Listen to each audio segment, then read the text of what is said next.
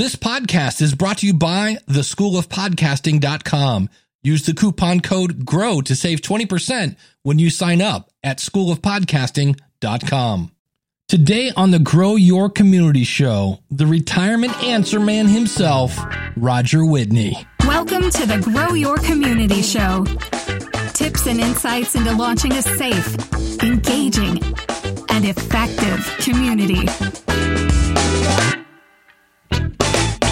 I'm Dave Jackson from the schoolofpodcasting.com. Thanks so much for checking out the Grow Your Community Show. This is where we talk about more things than just courses and memberships. We're talking about the thing that makes people stick around those courses and memberships, and that is community. And today we've got Roger Whitney. He is the retirement answer man, and he actually should be called the alphabet man or something. Check this out. He's a CFP, CIMA, CPWA, AIF, and RMA. He's the brains behind his property agile retirement management process and the face of the Roger That YouTube channel.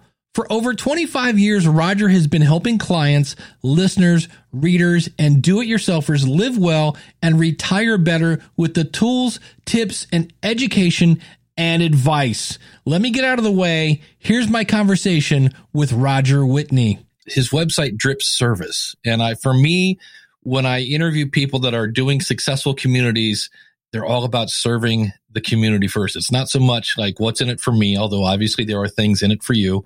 But I could just tell this is a guy that loves what he does. So Roger Whitney, thanks for coming on the show. I'm excited to be here. And it is about, and I learned a lot of that from Donald Miller. Yeah. All the marketing, the story branding about you make your client or who the listener in a podcast or your member in the community, the hero. You're just the guide. That's it. When did you want to get into financial planning? Well, I got into it like many people get into their careers ultimately. Back in 1990, I was working in real estate in Fort Worth, Texas, and negotiating leases for Radio Shack, actually, back then. And hated it. And I had a buddy that was a stockbroker and he was happy. Like, okay, I'll go try that. I mean, it was sort of happenstance. And then I spent the 90s trading technology stocks and thinking I was very smart because we had a beautiful market. And about 98, I realized that wasn't my skill set, although it was pretty good at it. And my heart was really in the planning. And so I had to recreate myself. And that was probably iteration one of many iterations since. And then when did you start the podcast? I started the podcast in March of 14, I believe. And that came out of, at the time, I was partner in a registered investment advisory firm. So that's like a fee only type firm. And I had two partners and we had built it over 11 years. And I sort of had a midlife crisis. We had hit the curve on the business where I had a lot of free time. The cash flow was, rising more than expenses, which is the beautiful part of once you get there in a business. And I was questioning, is this really what I want for the rest of my life? I was in my mid 40s. I was highly trained. I wasn't theory based anymore because I had a lot of wins and losses. So I had that battle worn experience and I had a lot left to give. And I was like faced with a decision of, well, I could have a great life financially by just sort of coasting between now and whenever I get out of the business.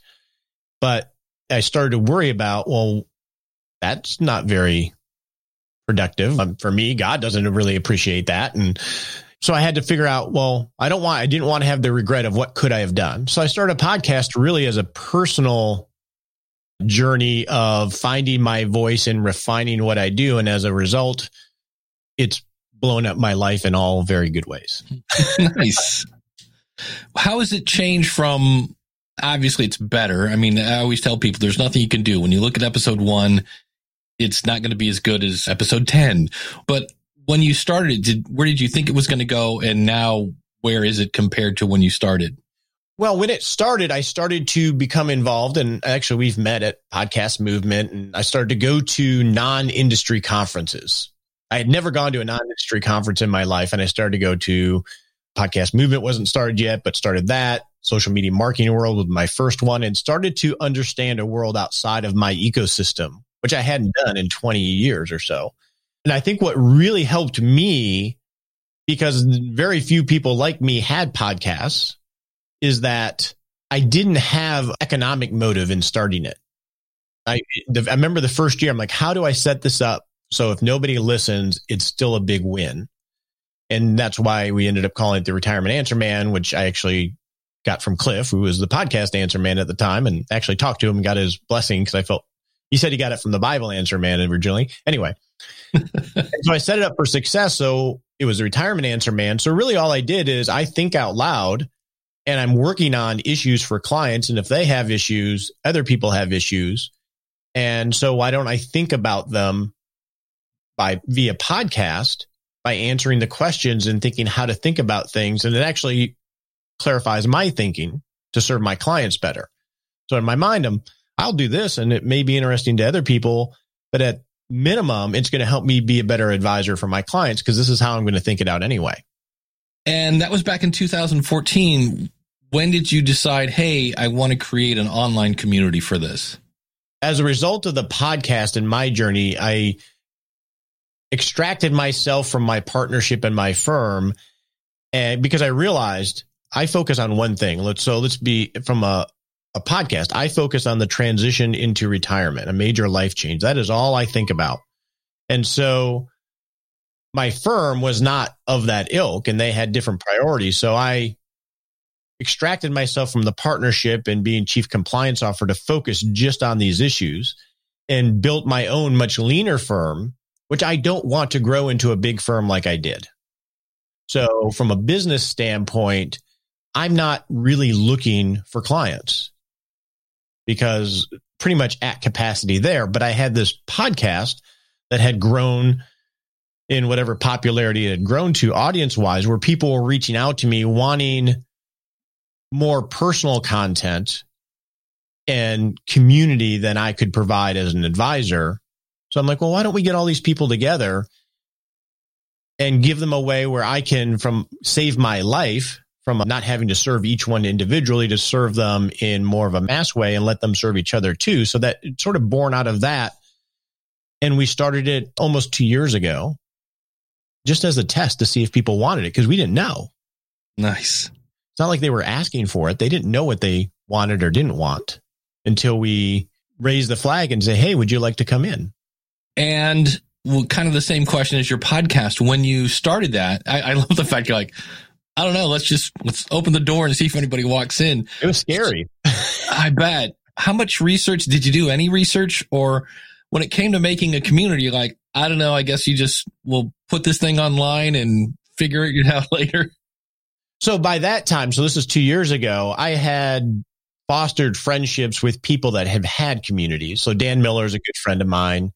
John Lee Dumas and I had lots of conversations about community. So it's like anything. If you want to learn how to ride a unicycle, you go watch a YouTube of somebody who already knows how to do it. And maybe you reach out and say, hey, how did you do that?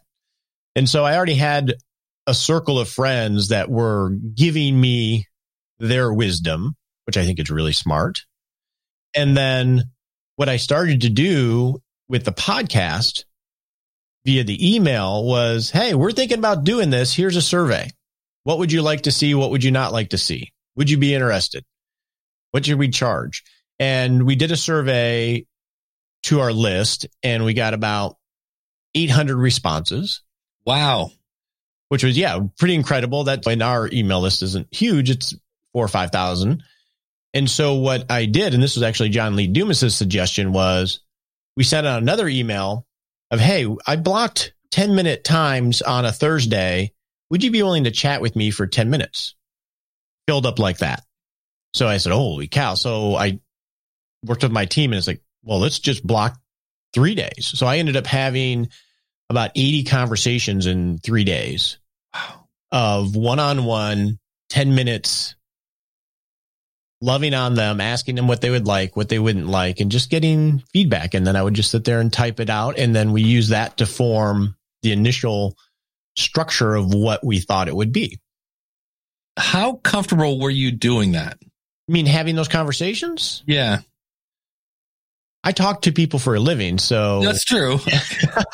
Whether it's clients or on the show, I'm actually an introvert in many ways, and I've gotten on phone calls with random listeners, and we do a weekly email where I'll respond. Yeah. I think of it, if you ever have a chance to love on your community individually, it's all about them. It's interesting in those calls. Here's what I found, David, was one, they just really wanted to tell their story. I mean, they answered my questions, but they really wanted to tell me a tidbit of their story. Two, they were all identical in the same part of life, and that makes sense because they came from the podcast. But the third thing was they were all really nice people. I'm like, wow, if these people were in a room, they would like each other.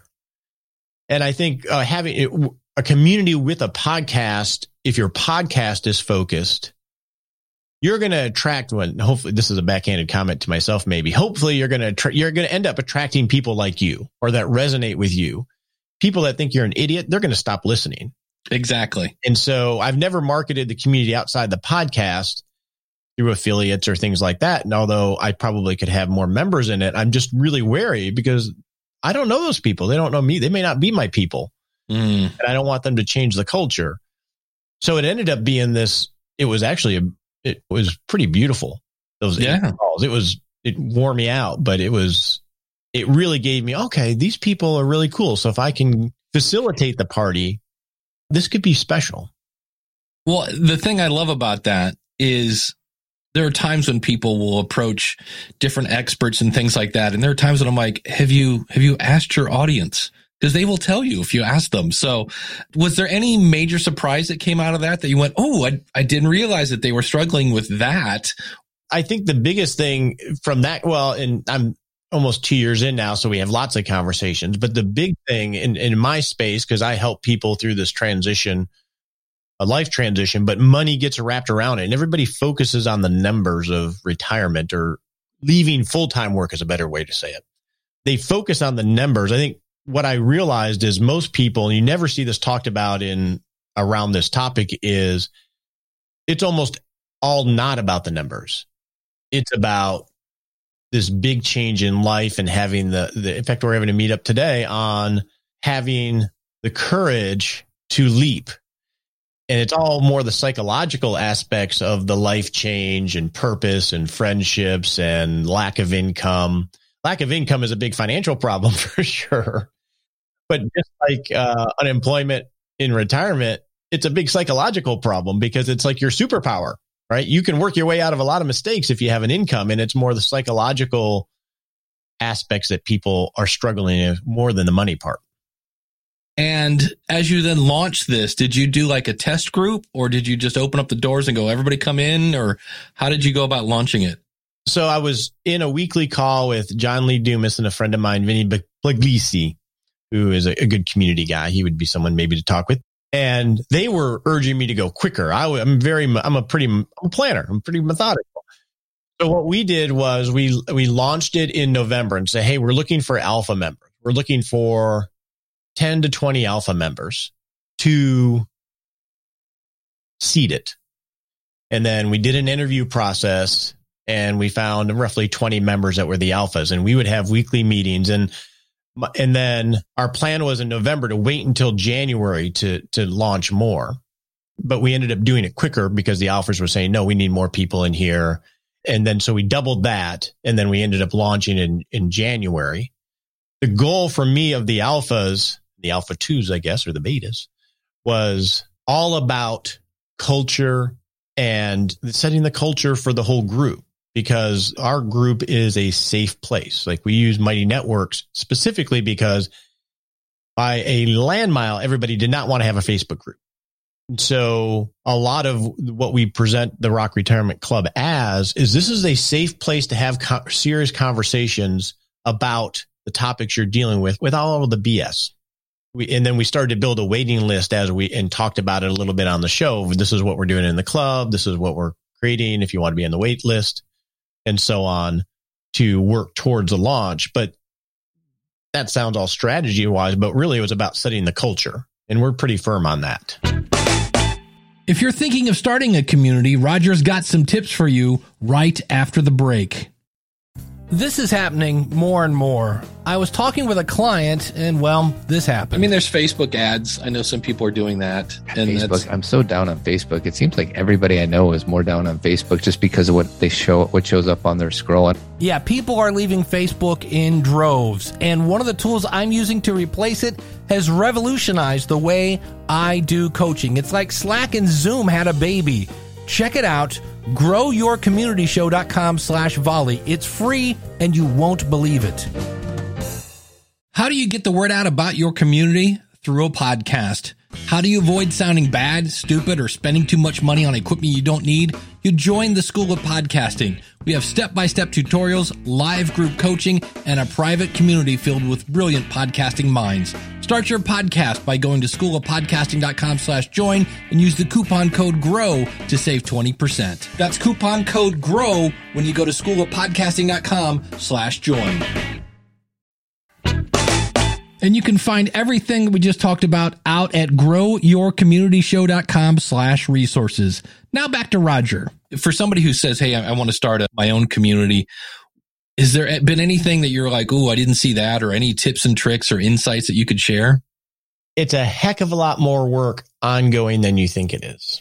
If you think about like buying when you're younger and you want to buy you usually buy your starter house and you want to buy your bigger house. You want that forever house, right? I think you need to go through not first order thinking, but second and third order thinking. So what happens if you buy the bigger house? Well, you have higher mortgage, you have more upkeep, you have a lawn, you have a lot of things you have to do on an ongoing basis to support that much bigger house. Well, with a community, it sounds awesome, but it's a heck of a lot of work, and it's not just a heck of a lot of work once. It really has to become ingrained in your life that this is something you do every single day.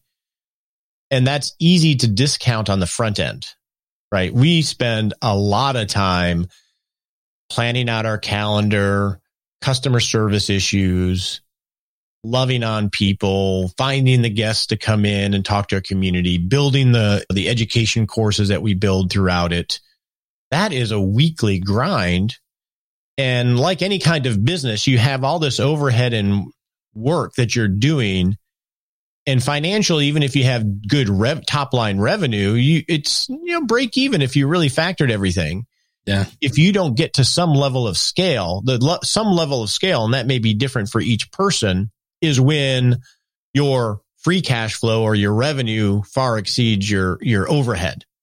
And that can be different for everybody, but that takes longer. So here we are almost 2 years in. Our top line revenue as a club, I guess, I don't know what comparison is. I don't worry too much about that. It sounds semi-impressive, but if you do the math, it's not that profitable as of now. But the promise is, from a business standpoint, if you love on people well enough and you keep them coming and add people, then it gets really interesting. I think people forget that.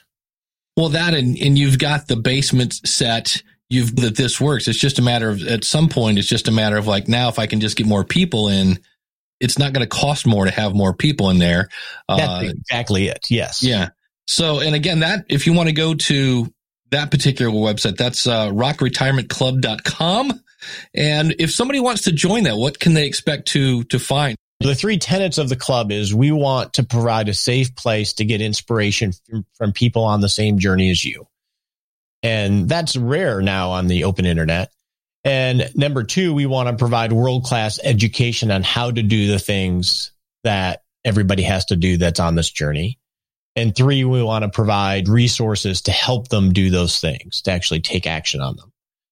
And you said you were having guests doing kind of webinars. Is that something that you're doing in Zoom and then posting there, or how does that work? Yeah, so we have live meetups pretty much every week on Zoom, where we'll have anywhere from 30 to 100 people join. Wow. During the COVID crisis, I mean, because everybody was stuck in early on, we were having 80s trivia night. So I was hosting, we'd be on Zoom and I'd be asking trivia questions. So what we do with the meetups is they're live like this on Zoom. They're recorded so people can watch the replay. And then we have a private podcast where they can listen to any of the content audio only, delivered right to whatever audio player they use. And then what are you using for the private podcast? Yeah, Glow. flow. Oh, nice. Yeah, it works out well.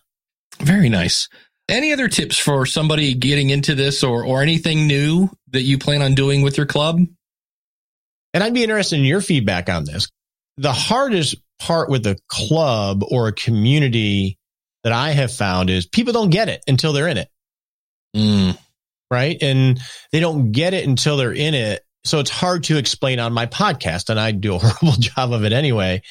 And so we're building out as a sidecar Rock Retirement University, which is a course, and that will be the framework for the club. Because what we found is the club, there's lots of great discussions, but there's not enough structure to guide the discussions. And so we're building the masterclass series in the university that will be the framework that people can have the conversations classified or indexed better. And then secondly, what our goal is going forward is we want to talk. I think people are more looking for a solution for what the question is in their head. Like for us, can I retire? Do I have enough money? And the masterclass series helps them answer that. So I think it's a better gateway into the community. So they'll come for the solution to the question that they're having, and then they'll engage in conversation in the club to help give them color to it. And then hopefully, they'll get the answer, hopefully, through the education. And then my goal is to have the community so valuable that they'll want to stay year after year. You might try, I was going to say testimonials, but testimonials sound so much like testimonials. Like on my show, I have a segment called Because of My Podcast. And people will say, well, because of my podcast, my sales have tripled, or I got to hang out with Alice Cooper, or whatever it is. And it just was another way of having me say, you really should start a podcast, because that was getting really boring of Dave just going, really, you should start a podcast. When I started to have my audience say, this is what happened to me.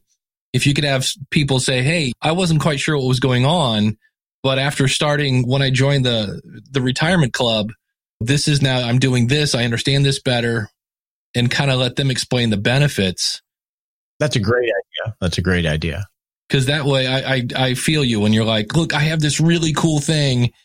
You should come see it. And they're like, what is it again? And then you explain it. But when somebody says, here's what I did because of that.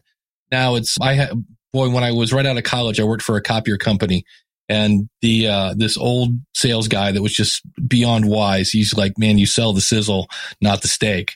And I was like, that's a good point. So when you can kind of explain, here's the benefits of this. At the time, I was a copier guy, so like I could talk all day about microtoner and the really small particles which make your image looks nice and crisp, but nobody cares about microtoner. That's the technology. You got to tell what it does for people. So that might be a solution. But yeah, that's a great idea. That's a great idea. Speaking of Because of My Podcast story, if I were to ask you that question, or because of your community, maybe in this case, or both, what have been the biggest benefits of starting your community and starting your podcast? Dude, I don't know if we have enough time. I have friends all over the world that I always whine about. I don't have anybody to go have a beer with. I have maybe one friend that lives within 20 miles of me, but I have friends all over the world that I consider true friends. 2, I have a business that is lean, that I am location independent. And I say it's a little bit of a Tim Ferriss thing. I'm not comparing myself to Tim Ferriss, but the 4-hour work week, he doesn't work just 4 hours a week, right? I have a lot of time freedom or control over my time. I work my butt off, but it's not a 9 to 5, and I don't have to ask for permission to anything. So I have time freedom. So a good example is we're empty nesters. Yeah. And we did it last year, and this year in August, we're going to go live in Colorado for 5 weeks, and I'll just work from there. Yeah. I couldn't do that before the podcast. That's cool. It's one of those things that it's like a phrase you say, but if you actually just take 10 seconds to think about that, you can just go, I'm going to just do that. And you go, okay, yeah, you could. And you're like, no, I really can. And then when you do it, it's amazing. So, and in my mainline business, which is fairly serious financial planning and walking life with clients, we had a downtown office. We had all the trappings of an office, 12 plus people in it. I'm talking to you in my office. I have an office that I keep that I really never go to. And this is my home, and I wear shorts every day, and I have about 3 or 4 dress shirts sitting up over here. And all of my clients are virtual. They're all over the country. So I went from a local traditional meeting in the coffee shop or in the office conference room to all of my client meetings are on Zoom. And because of the podcast, I only work with people that already know, like, and trust me and understand my philosophy. And whether they're in Alaska or in Boston or in Japan, we can work and be productive, and it becomes much more of a win-win for everybody. So you're getting warm leads from the podcast, which then turn around and they buy your book. They hire you as a consultant. They then join your club. That's multiple streams of income. That's a beautiful thing. Well, and the whole point of the club was, I don't want more clients. That's true. I don't want to build a firm. I want to just love on the people I can love on, and without sacrificing my life, and then in the club, love on them in a more scalable way. Roger Whitney, the Retirement Answer Man, is the best place just to go, rogerwhitney.com, or where do we want to send everybody? rogerwhitney.com is the home for the show, and then rockretirementclub.com is the home for the club. Roger, thank you so much for coming on, man. I really appreciate that. That was some awesome stuff. Great, Dave. I enjoyed it. I said at the beginning of this episode, his website drips service. He's out to serve people. And you heard him say when he started out creating this, he just wanted to help people. Monetization really wasn't the goal. He wanted a better understanding. And it's that understanding that then leads you to building a better product. And that's where the monetization comes in. He also said it's a lot of work to keep going. But I love the fact he said, look, I've got some really good friends. He's got time freedom. So if he just wants to pick up and go to Colorado, I mean, his business now is global. But the thing that really stood out for me is for somebody thinking of starting a podcast, this is the goal: to create a safe place to get inspiration from people on the same journey, then deliver world-class education. And again, that's based on understanding your audience, and then give your community the resources to succeed. Check out his website again. If you want to check out his group, rocketretirementclub.com, or just go out to rogerwhitney.com. What a super nice guy. In the next episode, we're going to be interviewing, we've heard a couple people mention Mighty Networks, and we're going to be interviewing Jessica Shambora from Mighty Networks as we get to understand this tool. Thanks for tuning in to the Grow Your Community podcast. I'm your host, Dave Jackson. If you could do me a favor, if you know somebody who might enjoy this show, could you drop them a line and say, hey, have you checked out this podcast? It's pretty cool. The website again, growyourcommunityshow.com.